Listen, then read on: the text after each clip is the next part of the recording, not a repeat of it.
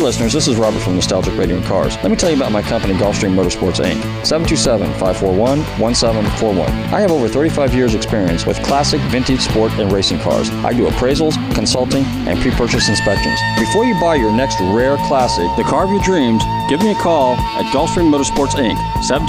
727-541-1741. Also, due to my 28 years experience in the auto salvage business, I am very good with wrecks. So if your car has been in a wreck, call me for a diminished value report. Call me at 727-541-1741. You may be owed some money for lost value of your repaired vehicle. That's Gulfstream Motorsports Inc. 727-541-1741. And be sure to tune in to Nostalgic Radio and Cars Wednesdays 7 to 8 p.m. on the Tan Talk Radio Network, AM 1340. Hi, this is Robert from Nostalgic Radio and Cars. If you like to play golf, Magnolia Valley Golf Club is offering some specials this week. Give them a call up there at 727-847-2342. They have a 9-hole executive course and they have an 18-hole par 72. And they've got great food on the 19th hole. So call my friend Pete at 727-847-2342. And be sure to tune in to Nostalgic Radio and Cars Wednesdays at 7 p.m. Hi there, I'm Tom Natchez from Dream Car Garage, Sports Car Revolution and the US GT Championship. You're listening to Nostalgic Radio and Cars. I always do when I'm in town.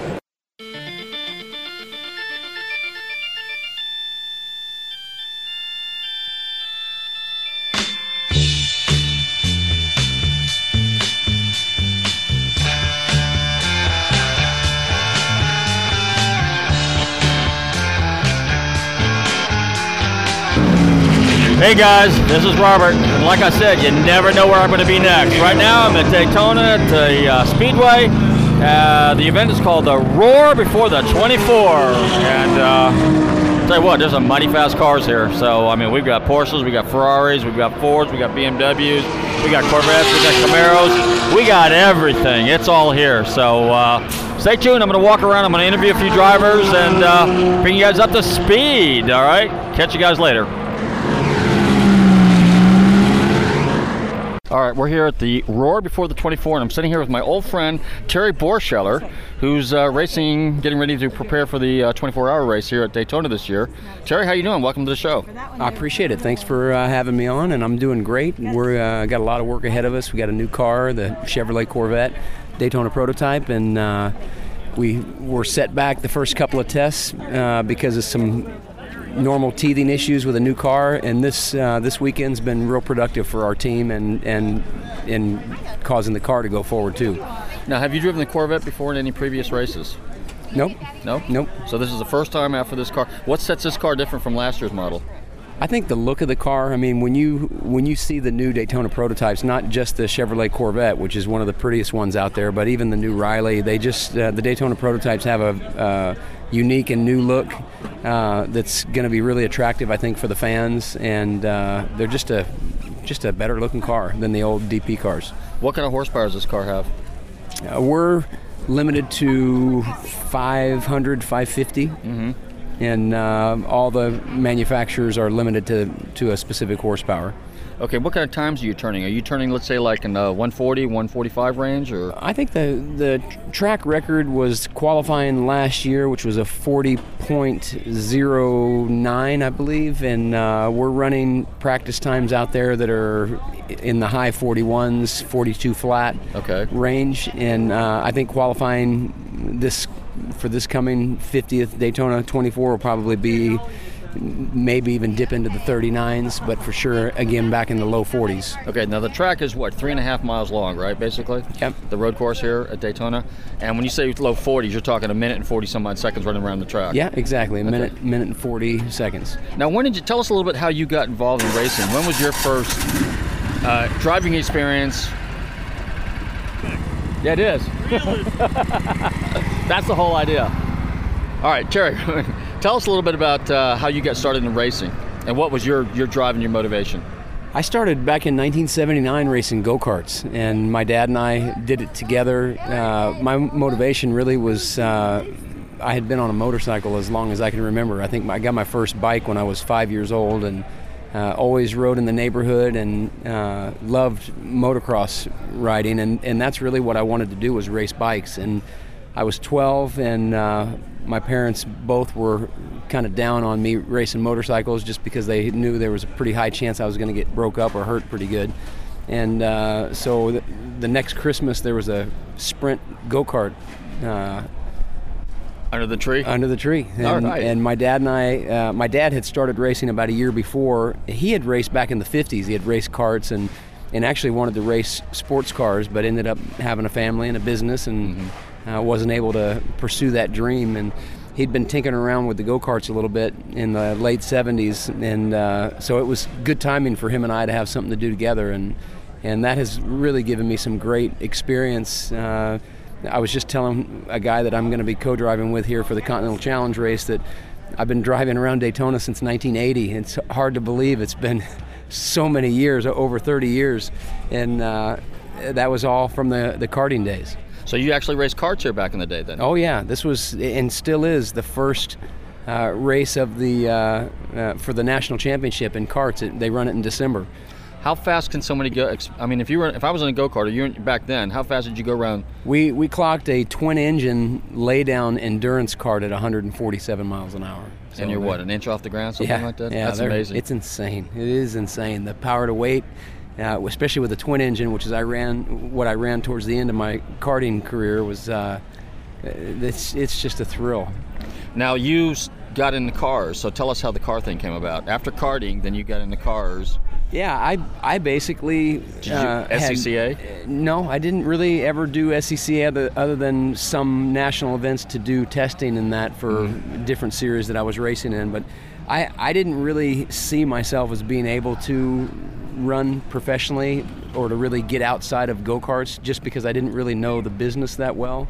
And I definitely didn't have any money, didn't come from any money, didn't have any backing, didn't know how to get any backing, and had a pretty radical life change, became a Christian in 1987, ended up going to Ecuador and did some missions trips, and stayed there for 3.5 months, and my whole life was radically turned upside down during that period of time. And when I came back, I thought I was going to start pastoring a church or something. I wasn't sure what I was going to do, but it was going to involve ministry, what my definition at the time of ministry was. And there was really no doors opening there, and I didn't really know how to pursue that either.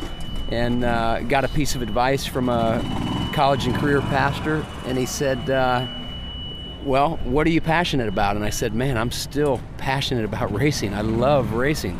And he goes, well, is there anything that you can do that would get you in that arena that you can think of? And I said, well, I went through a driving school. It was the Bondurant School of High Performance Driving. And I said I could call them up and see, if they had something, painting stripes or whatever on the racetrack. I had no idea what I would do. And I called up, and lo and behold, my instructor that I had when I went through as a student was now the chief instructor, and they had just moved. From Sears Point to Phoenix, and half the instructors didn't want to move. And so he said, I tell you what, I'll hire you. He said, I tell you what, I'll hire you to be an instructor. I'll put you through every course that we have on us, and I'll have you instructing. And that was a huge transition for me, because I was able to sit down next to guys like Johnny O'Connell and Bill Cooper, guys that had been in the business for a long time. And I was able to listen to them, how they talk to sponsors, how they talk to their team owners, and I just learned a lot about the business. I asked them 100 questions in a week. I'd always have a list of questions, because I wanted to know how do you get a ride. And on top of that, I was also driving cars constantly. And back in those days, we had the Mustangs at the school, and they were hard to make go fast, because they don't want to turn. Especially back in those days, they didn't want to stop. So you really had to do a lot of manipulating as the driver to make them go fast. And so I learned, I was driving those things all the time, and that was and we also had Formula Fords. That's what we taught the advanced classes in, was the Formula Ford cars, and I drove those a lot. So I was constantly driving, and that was a couple of years of that program, and it got me just primed for a spot in an actual race car. And I got my shot with Dominic Massari, and then very shortly after that, Steve Saleen called me up, and that was really my first big break, because that ride led to a championship in the World Challenge, and actually I had a championship in the same year in the Motorola Cup with the other ride that I had. So I had 2 championships in the same year, just my second year of pro racing, and that really catapulted me into other rides and opportunities. And Steve Saleen ended up moving his program from World Challenge up to GTO in Grand Am, and that's how I started my relationship in Grand Am. And then the project of building the S7 came along, and Steve, everybody that knows or follows that car knows the history about it, and just for me to be involved at the entry level of that program was just fantastic. And 5 Le Mans later, here we are talking about the history of the S7, but that was a great ride for me. ALMS championship in 2001, and then like I said, going to Le Mans 5 times. It was with the S7 3 of the 5, but still it opened the way for me to go to Le Mans also, because that was always Steve's desire. And here we are many years later. Tell us about the Saleen, the S7. Now that was the only S7 race car that was ever built in Campaign, correct? No, there were a handful that were built in Campaign. Franz Conrad ran a couple. There were some European teams that bought in Campaign. Asimco probably took the car farther than it ever went from a development standpoint. And then we had the factory run the car the first year. So there were over the whole package. There were over the whole time period. There were probably 10 or 15 of those cars that were raced. Did Ford ever get on board? Never. So Ford never got behind the S7 project? No. Wow. Now, what kind of an engine? It was a Ford block. 460? It was a Ford block. Ford block. But it was Saleen from the block up. It was Saleen from the block. And the displacement on that was what? It was over 7.5 liters? 7 liter. 7 liters? Yeah. Over 700 horsepower. Now, you were telling me about that car earlier that had some real peculiar driving characteristics. What was that? You were talking about you had to drive the car from the rear or something. Yeah, it just had a lot of weight in the back, and it was a big motor, heavy motor, but it had a lot of downforce also, so it complemented the car to a degree. But when you're going on the edge, and when we were going up against the factory Corvettes, battling them, which was our main competition, you had to wring its neck to get everything out of it to be competitive with the Corvettes, which we were on many occasions. But to drive the car, there was a certain rotation that would have to happen, and you'd have to really know and trust the downforce that you were going to have available, because once that rotation started, if you weren't aware of it, it would make you check up and slow down because of what you felt. But I had so much time in that car that I ended up getting used to that and kind of expecting that as part of my driving style, and just what a fascinating car to drive and to race for so many years. I'm just thinking in my mind, I'm trying to draw a parallel. I don't know if you've ever done any vintage racing, but for example, like the long tail version Porsche 917s, the long tail version of the GT40, they all had similar characteristics. They're basically, you want to say, almost a mid-engine car in some respects. So would it be a fair statement to say that those cars all pretty much handle the same? And I've never driven any of those cars particularly, but I would say probably similar, because the weight was probably a little higher than it should have been and a little heavier than it should have been. But it wasn't it didn't slow the car down necessarily. It was just a characteristic that you really had to get used to. Mm-hmm. That was pretty much it. But a phenomenal car. Now, back in the day when you were racing at Bob Bondurant, you were actually an instructor there for a long time, right? Yeah. Now, did they start out with Fox bodies? Is that what you had? And then you evolved into the 93, 94 body style? Yes. Okay. Yeah. So then when you worked with, when you were driving for Massari, which I was part of the crew at that time, which is where I met you, in fact, and you were living in Florida back then, right? I had gone back to Florida for about a year just because I had no family or anything out in Phoenix. Okay. And then ended up, I worked a deal before I moved back to Florida that I'd work on a contracted basis with Bob, and I was also racing full time. So I was running Formula Fords at the time.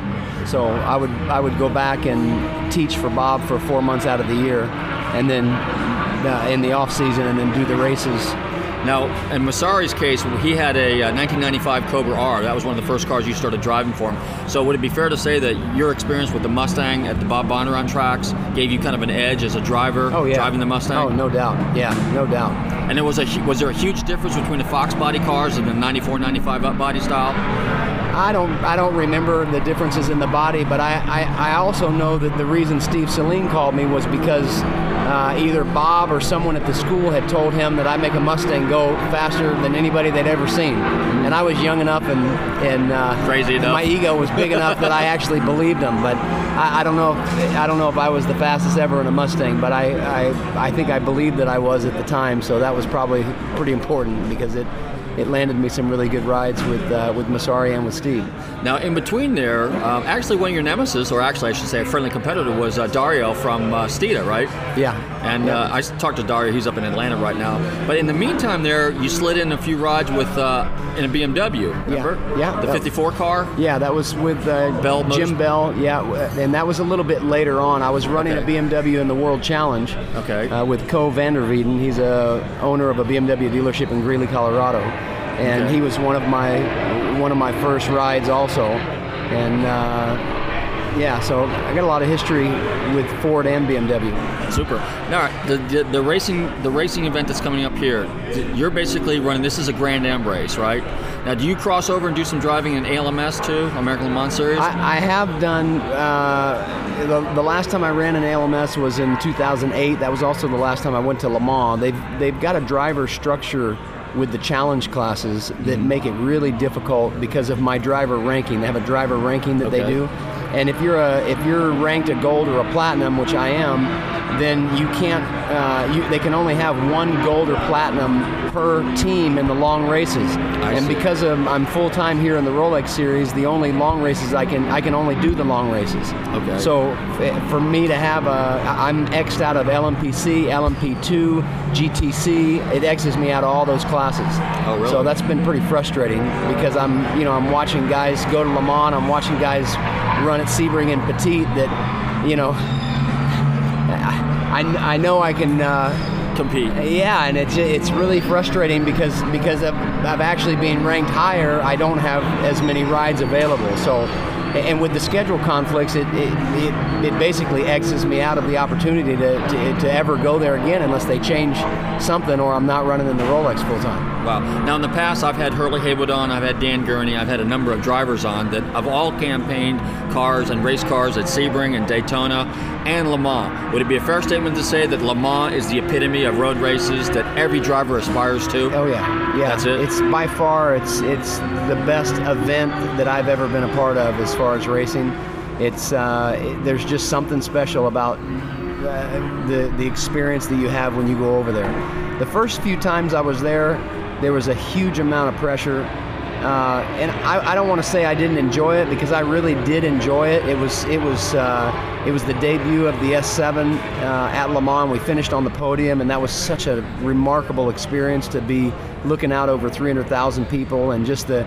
I had fans that would come up and they would give me pictures to sign when I was racing go-karts in 1979, pictures that I've never even seen before. Amazing. And I've never experienced that anywhere else, ever in the States.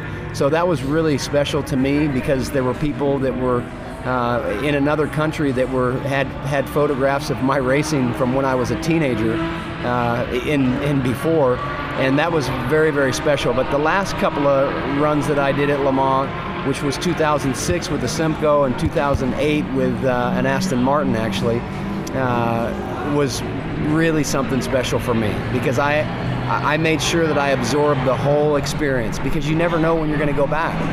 And I for sure hope that I get another shot at a win there and just to run the race again. But you do never know when you're going to go back there. Get that opportunity. Yeah. So now coming up here now, fast forward the end of the month, the 24-hour race, how many cars in your class? Well, it's the 50th running of the 24 Hours of Daytona. It's a huge event. The paddock area is sold out. They're selling tickets like they've never sold before. It's going to be a huge event. The most cars I think that we'll probably have in the Daytona prototype category are 20. And we'll probably have about 50 or more GT cars, would be my guess. So what do you feel your prospects are? I think they're good. Real good? Yeah, I think Our team, unfortunately, is in a position where every team has changed something because they've got the new bodies that have come out. Our team is in a position that to face more obstacles because we've changed more than anybody else. We've changed the motor. We've gone from the Porsche Cayenne to the Chevrolet. We've changed the chassis. We went from the Riley to the Coyote chassis, and we've changed the body because with the Chevrolet motor comes the Corvette bodywork. Mm-hmm. So we've changed everything, except the team. The guys are the same. How much testing did you do this weekend? Every opportunity? Yeah, we've had. This is our third day of the 3-day test, the Roar before the 24, and we're making the most progress. We had a lot of little obstacles that really kept us from advancing the car from a speed standpoint up until this weekend. So it's been a very positive test for us. Was it aerodynamics? Was it mechanical? Or all of the above? All of the above. Yeah, we're learning a huge amount and testing a lot of stuff. And Ian Watts, our engineer, he'll come back for the race and hopefully be able to mastermind putting it all together on the car where it makes us go faster. That's the plan. Now, this is the last testing that you're going to be able to do before the 24-hour race. This is it, yeah. All the drivers will probably go to the shop once and do some ins and outs, driver changes, and do some testing with the actual cockpit, just getting the interior of the car set up the way everybody needs it, and just to make the race weekend go smoother. But other than that, this will be it. Okay, now you're going to go out here and do some more testing. The last test for today, right? In about an hour or so? Yeah, I'll drive. I'll probably be the last one in the car. I think Max Pappas and I are going to split the last session. Okay, well, super. Who are the other drivers with you? On our car is JC France and Barbosa. Okay. And Joao and I are in for the year. Okay, and then you guys basically drive what? In the actual race, you do like 2-3 hour stints and then you switch? We'll do double stints probably all the way through the race. Which will double stints? Yeah, depending on the yellows, probably average a couple hours each. Okay. And we'll do probably 4 of those stints if everything goes according to plan. And should be a really good race. We got our team car, the 5 car, that's Christian Fittipaldi, who I've won this race with in 2004, is running with Darren Law and David Donahue, which they've all won it also. So we should have a really strong 2-car team lineup for the 50th running, and I think we're going to hopefully come away with a podium or maybe even a win. Super. Well, now, Terry, just for our listeners again, tell us which car it is and who your other drivers are with. I'm going to be in the Daytona Prototype car number 9, and that'll be with Max Pappas, Joao Barbosa, and JC France. And the sponsor of the car, the name on the car? Action Express is the team. Okay. And then also I'll be running the Continental Challenge race on Friday in a 1 Series BMW in the ST class, actually, which I haven't run an ST for about 10 years. So it'll be a good experience for me, and I've got a new co-driver and teammate there in Mike Lamara. And we've got a brand new team that's going to be debuting that car for us, and that's Burton Racing. And they're based out of Indianapolis, and they'll be chomping at the bit to try to get that car to finish well too. Well, super, Terry. I want to thank you for taking a few minutes to talk to us here at the Daytona Roar. What do they call it again? The Roar before the 24. The Roar before the 24. And I wish you the best of luck, and I hope you win. Thanks a lot. I appreciate it. Thanks for having me on. All right, guys, we're going to walk around. We're going to find some more people to talk to.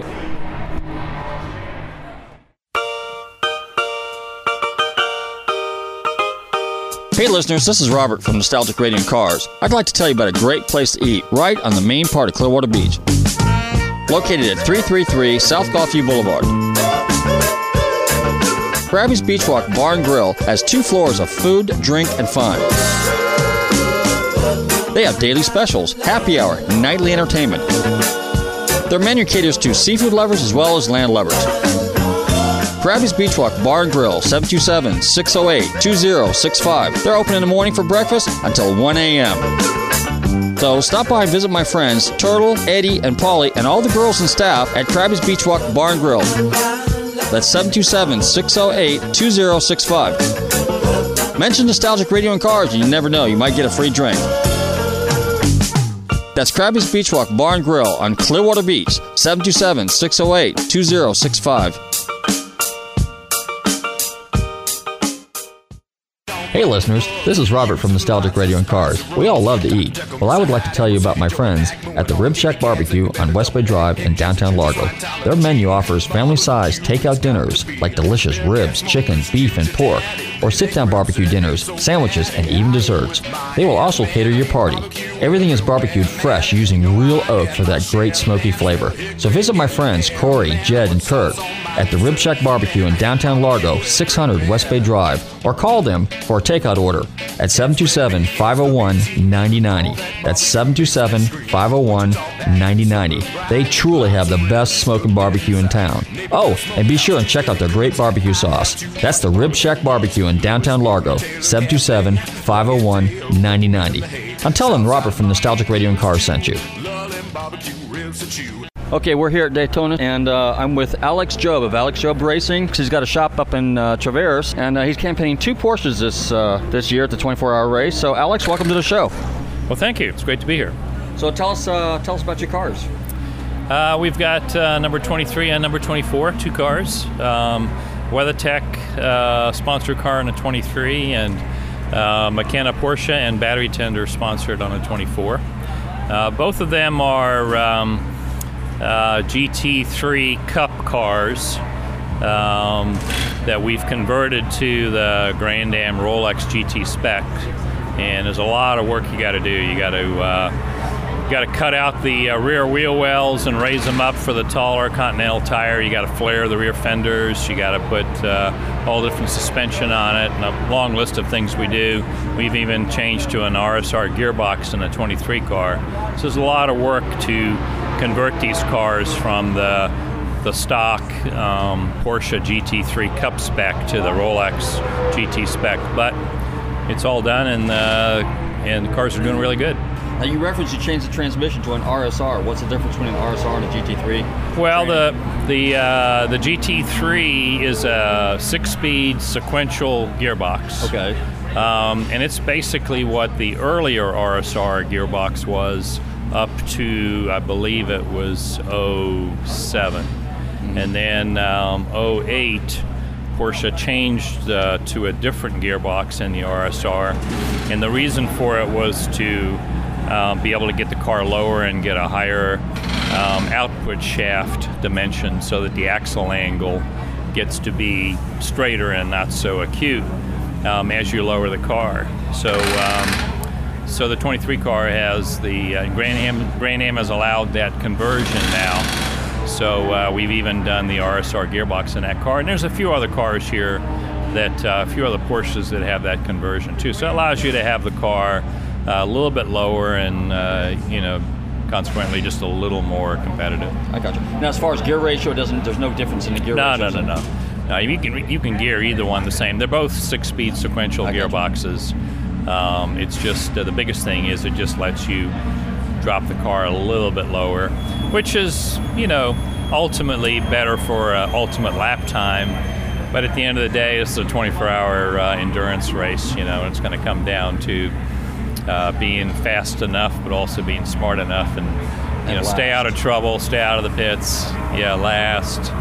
And I think a car with or without a RSR gearbox can win. Okay. Now, would it be fair to say that a lot of these cars now have kind of evolved in kind of like giant spec racing? So pretty much all your engines, all the cars in your class, in your GT class, are pretty much similar cars, right? So yeah, as far as the engines go, all the Porsches are the identical engine. Okay. The rule is that the engine has to be built and sealed by Porsche Motorsport North America. Okay. So all the Porsche engines are built only by Porsche. And that, that goes more into the, we're starting to live in a spec world where, the racing is so close and so tight, and all the rule makers in the series want to control the performance. So by having one engine builder, then they know the baseline for all the Porsches is the same, at least power-wise, engine-wise. Now, in the last session here earlier this afternoon, I understand you were like the top car, fastest car, and I guess you got called over to tech. So you and the fastest Camaro and the fastest Corvette and a couple other cars. So what happened during that tech session? Nothing. They just took the fastest Porsche and second fastest Porsche, and then fastest Camaro, fastest BMW, and fastest Ferrari, and took them over there and just run through and do some basic checks to make sure everybody was still conforming to the rules. This is testing, so you could, in theory, do something different, which doesn't make any sense because you might as well run how you're going to race it.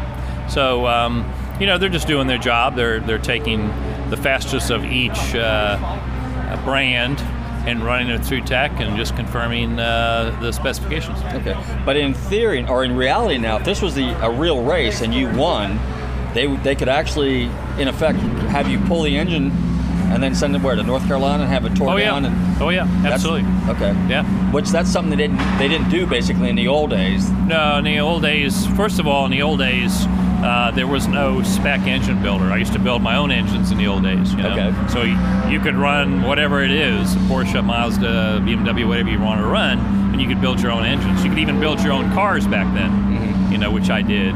But now you can't do that. Now each car, whether it's a Mazda or a Porsche or whatever, has a particular spec. Like the Mazdas are tube chassis cars, and the BMWs are tube chassis and so on. But the Ferrari and the Audi and the Porsche, they're all unibody cars produced by those car manufacturers. So it's a spec. Okay, so they're using their original tubs basically. Yes. Okay. Yeah. I don't even know that you could race a tube chassis Porsche. Maybe you could. But nobody's done it. But it's more in line with how all racing is evolving to where the rules are more tightly controlled, and as you've got diversity in the manufacturers, the cars and so on, they've got to assign a specific builder for cars, engines, and so on. So it also becomes a question of economics as well. By doing this, it kind of keeps the costs relative in terms of racing. It makes it a little bit more affordable. Absolutely. All right, speaking of the old days, tell us about your old days and tell us how you got into racing. I've heard some good stories, and I'd like you to elaborate on those. Well, that might take a while, but I'll do a quick summary. I spent 20 years in the car business, the retail car business. Dealership level, Porsche and Audi and Mercedes. And during those years, I raced on and off as a so-called gentleman racer. So first year that I actually drove here at Daytona to 24 hours was in 1976. And then I raced back then as a gentleman racer while I was in the car business. And then after 20 years of being in the car business, I decided to pursue racing full time. So I left the car business and started my own team 2 years before that, just as a part-time thing, and then 2 years later I took it full time, and then decided to pursue a full-time race team occupation. And it started in my two-car garage at home. 450 square feet or something like that. Now, are you from Florida? Did it start here in Florida, your whole racing career? Or? Not originally. I'm originally from South Africa. I was born in South Africa, although I don't have an accent anymore because I came to the States when I was 10 years old. But then I moved to the States, to Florida. Okay. And I actually grew up on the west coast of Florida. And then when I started in the car business and so on, I started there, and then I moved down to South Florida, East Coast, and then worked my way up the East Coast to Central Florida, and finished my career actually in the Orlando area in Central Florida in the car business. And then your shop's in Traverse, which is not near Mount Dora, right? Yeah. It was originally in Castleberry, which is part of Orlando, a suburb of Orlando, and then 10, 11 years ago, I built a shop and moved out to Tavares. So I like it out there. You got Mount Dora, Tavares, Leesburg, Eustis, kind of a somewhat more rural area, and we're in a rural part of Tavares, so there's nobody behind me except wilderness, which I like, and away from the hustle and bustle. I keep a pretty low profile out there. Now, you've always been partial to Porsches, so have you always raced Porsches even when you were club racing? No, I actually started with Saabs. Oh, okay. When I raced 356 in autocrossing a bit, and then my first championship actually, which was in autocrossing, was in a Saab. Okay. And then I got into SCCA with Saabs, and and then went back to Porsches when I came to this level. So when I started in the mid to late 70s in IMSA, it was with Porsches. Okay. Who were some of your drivers back then that you co-drove with? Anybody notable that names that are familiar with people? Yeah, when I started, one of my co-drivers that unfortunately is not with us anymore was Rusty Bond, and Rusty's an old-time Porsche name, very famous name back from the 70s and 80s. But when I came back full-time this time,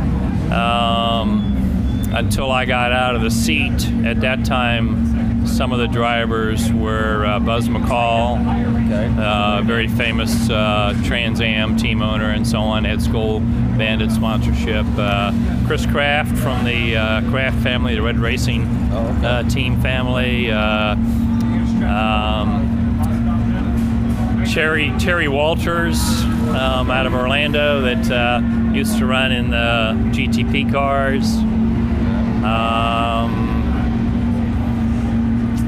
I don't know, but then when I got out of the seat and just concentrated on owning the team and running the team and building the engines and the cars and so on, then I got a list of drivers that just is incredible. I mean, Bill Oberlin and Anthony Lazzaro and Court Wagner, Kelly Collins, Randy Popst.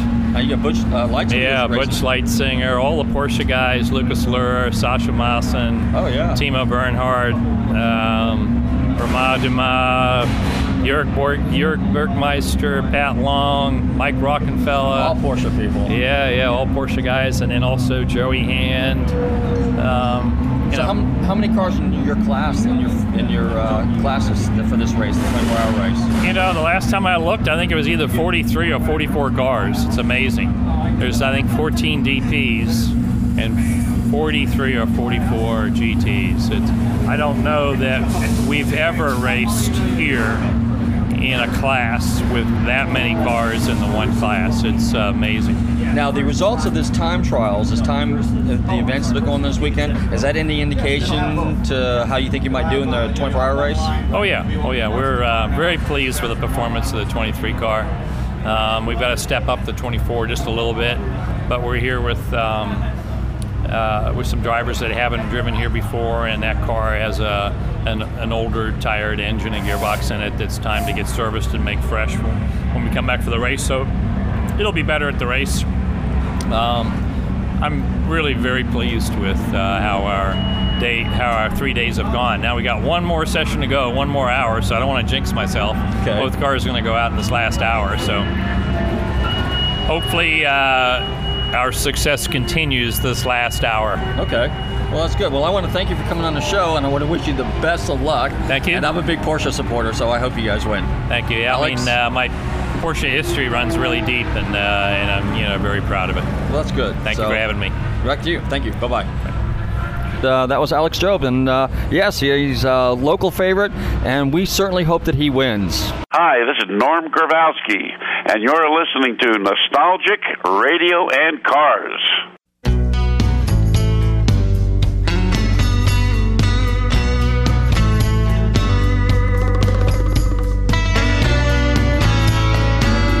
All right, listeners, we have Sam calling in from Mecum Auctions. Welcome Sam Murtaugh to Nostalgic Radio and Cars. Sam, are you there? I'm here. How are you? Pretty good. So tell us a little bit about Mecum Auctions. As a matter of fact, tell us how you got started and what your background is a little bit, so we can get our listeners a little up to speed on you. Well, I'm the marketing director for Mecum Auctions. Been working with Dana for for almost 10 years, full time for the last 5 years, and loving every minute of it. Working for the largest collector car auction house in the country is never a dull moment, that's for certain. So we're just preparing right now for Kissimmee, which is taking the crown as the current world's largest collector car auction. We'll have over 2,000 cars. We're at 2,074 cars headed for Florida in about a week and a half on the 24th. So pretty much just completely engulfed and getting ready for that auction right now. Wow, that's super. Now, your background as a car guy. Tell us a little bit about your background a little bit. I've been a car guy since I collected Matchbox cars when I was a little kid. kid. Just loved them since day one, and I've always grown up around them. I actually worked for a major detailing product line company since I was 15 years old. Started out with actually just detailing cars, and evolved with their products over the years, and that's how I kind of sunk into the automotive industry professionally. Worked my way through there during school, throughout college, and just stayed with it, and then eventually branched off doing my own thing with into the collector car market. And that's how I met Dana through his private collection, and that's kind of the rest is history. I see. Now, where are you from? You sound like you're from the Midwest. Is that a good guess? Yeah, born and raised in Chicago. All right. Hey, speaking of Chicago, you're a Ford or Chevy guy? Ford. Ford. Okay, good man. Well, anyway, my cousin owns a place in Chicago called the Chevy Shop. I don't know if that's familiar to you or not, but anyway, he used to build a lot of high-performance motors for drag cars and race cars, running around cars, short track cars, and race boats. But anyway, yeah, I got roots in Chicago. So cool town. It's my kind of town, It's ultra cool right now, 30 degrees and snowing. So okay, well, cool beans. Well, that's good. We got some connection there. But at any rate, so how did you? So you basically were detailing cars and buying and selling collectible cars, and that's how you met Dana, and then that's right. How you got involved in working for him ultimately, right? Is that what happened? Yeah, that's right. I'm just kind of evolved into what we call the presentation and marketing department here at the headquarters in southern Wisconsin, and just kind of utilized my talents here for Dana and evolved into running the entire department for him. Super. Well, now is Mecum Auctions, are they based out of Wisconsin? Is that where they are? We recently moved. We were in a little town called Marengo, Illinois, which was in between Rockford, Illinois, and Chicago. Okay. And then recently moved just over the border to a little town called Walworth, Wisconsin, where Dana has had a huge a warehouse here that we've kind of used as a hub, so to speak, for cars coming in and out in between auctions, and it was just kind of a big storage warehouse. And then we built out a third of it into our offices. With the growth we've had in the last 5 years, company wide, we were crawling all over each other in the offices we were in Illinois, and so he had this building and made the decision to build out a portion of it to house the office. So now we've grown about 10 employees full time. I think it was about 6 years ago to I think we're pushing 60 or 70 now. Wow, that's amazing. Now, how many auctions does Mecum Auction do a year?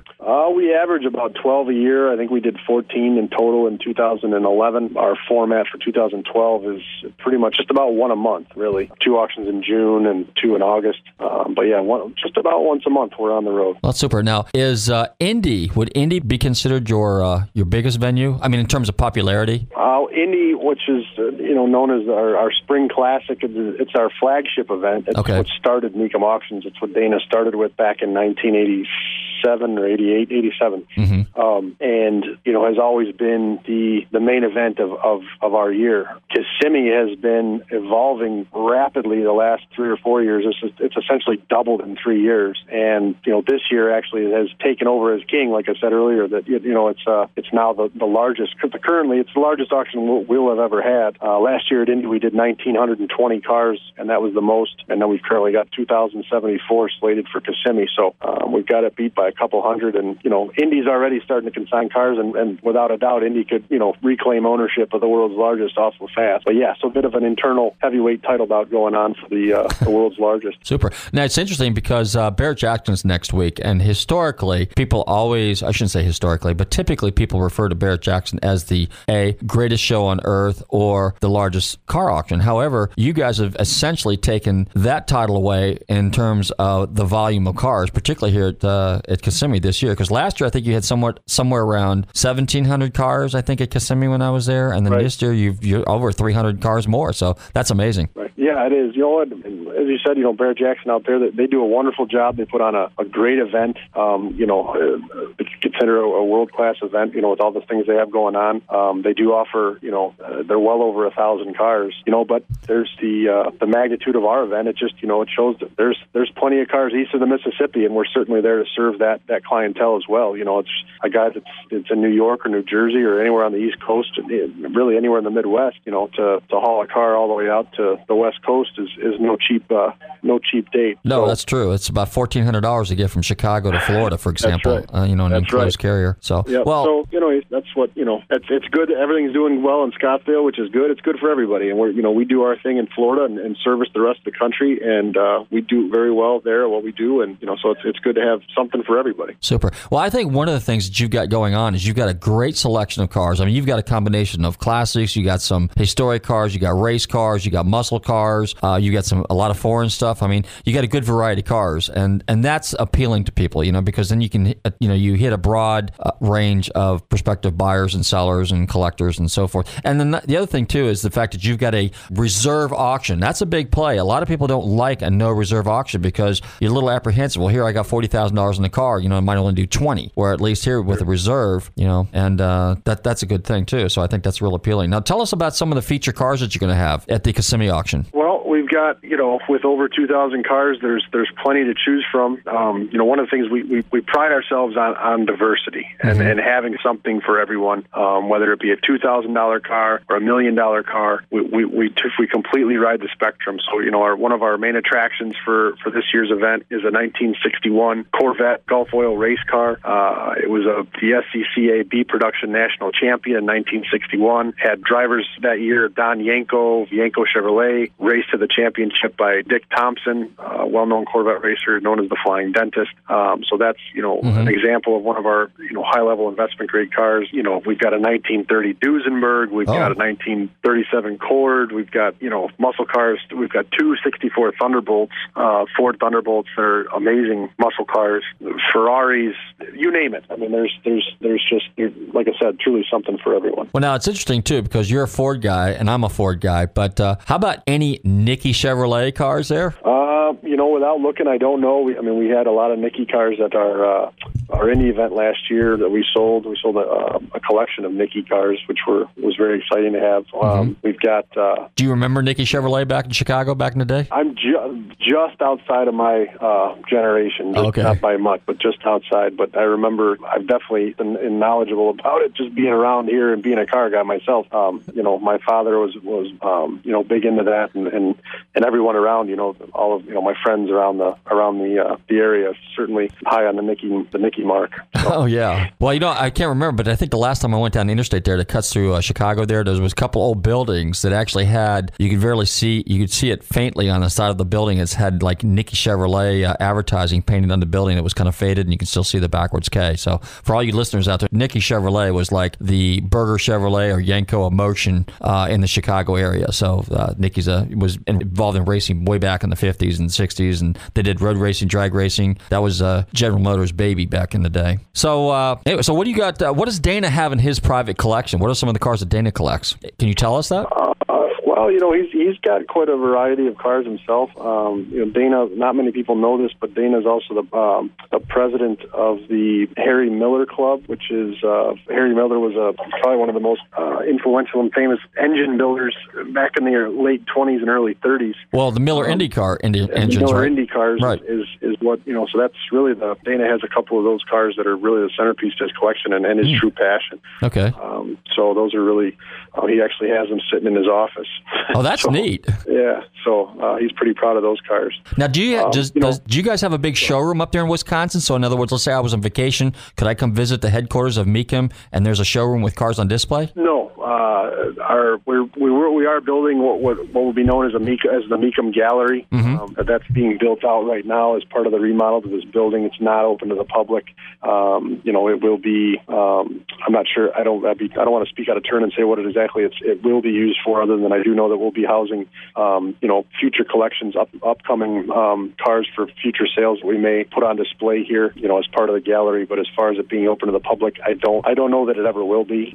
But because like Barrett Jackson, for example, they have a showroom down the street there off of Scottsdale Boulevard, and I didn't, so that people could go there and look at some of their cars or some of the cars on some of the cars featured in sales. It may be open on a limited basis at some point in time when it's done. I don't know. I think it's about 6 months from even talking about that sort of thing. So, all right. So tell us a little bit about the auction this weekend or at the end of the month. So you're going to have over 2,000 cars, and the majority of the cars are going to be reserve cars, I would presume. We're known as a reserve auction. So, Okay. yeah, I mean, the majority of the cars will have reserve. We'll probably have 15-20% of the cars will be offered without reserve, but that's simply by the customer's choice to sell the cars at no reserve. Will be held at the Osceola Heritage Park in Kissimmee, and we'll basically take over the entire grounds there and fill it with classic cars. Super. The auction start Tuesday, January 24th, run all the way through Sunday, the 29th. You know, we start auctioning cars at 9 a.m., and we'll probably sell them all the way through till close to midnight. So even if you can't make all day, you get off work and drive out, we'll still be working. So come out and see the show. It's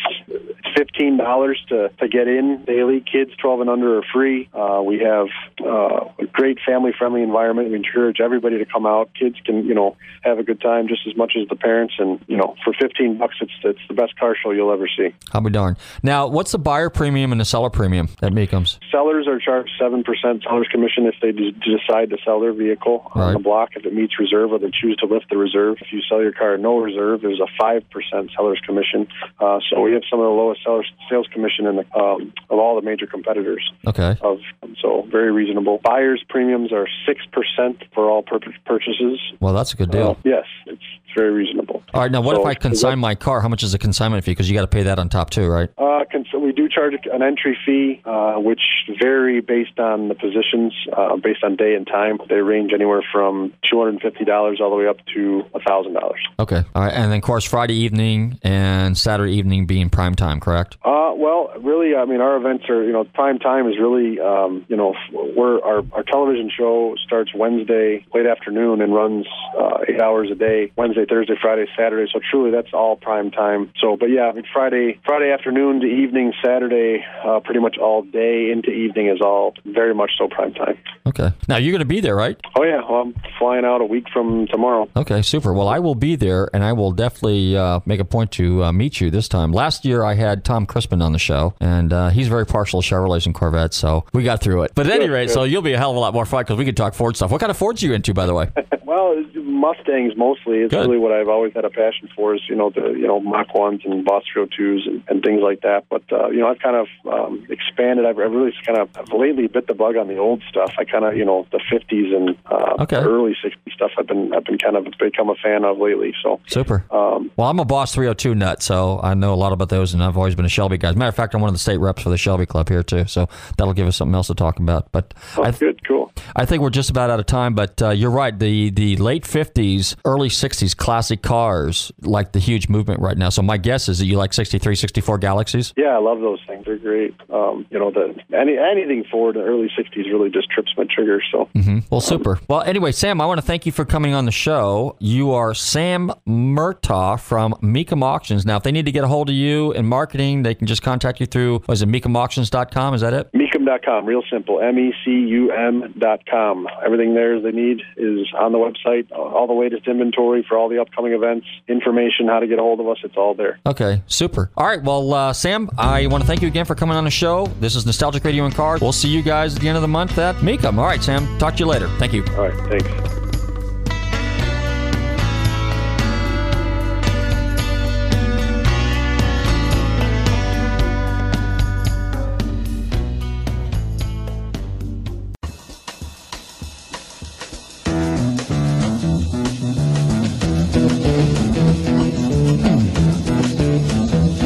You know the day destroys the night, night divides the day. Try to run, try to hide, break on through to the other side, break on through to the other side, break on through to the other side, yeah.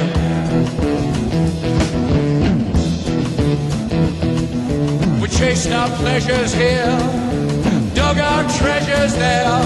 Can you still recall the time we cried? Break on through to the other side.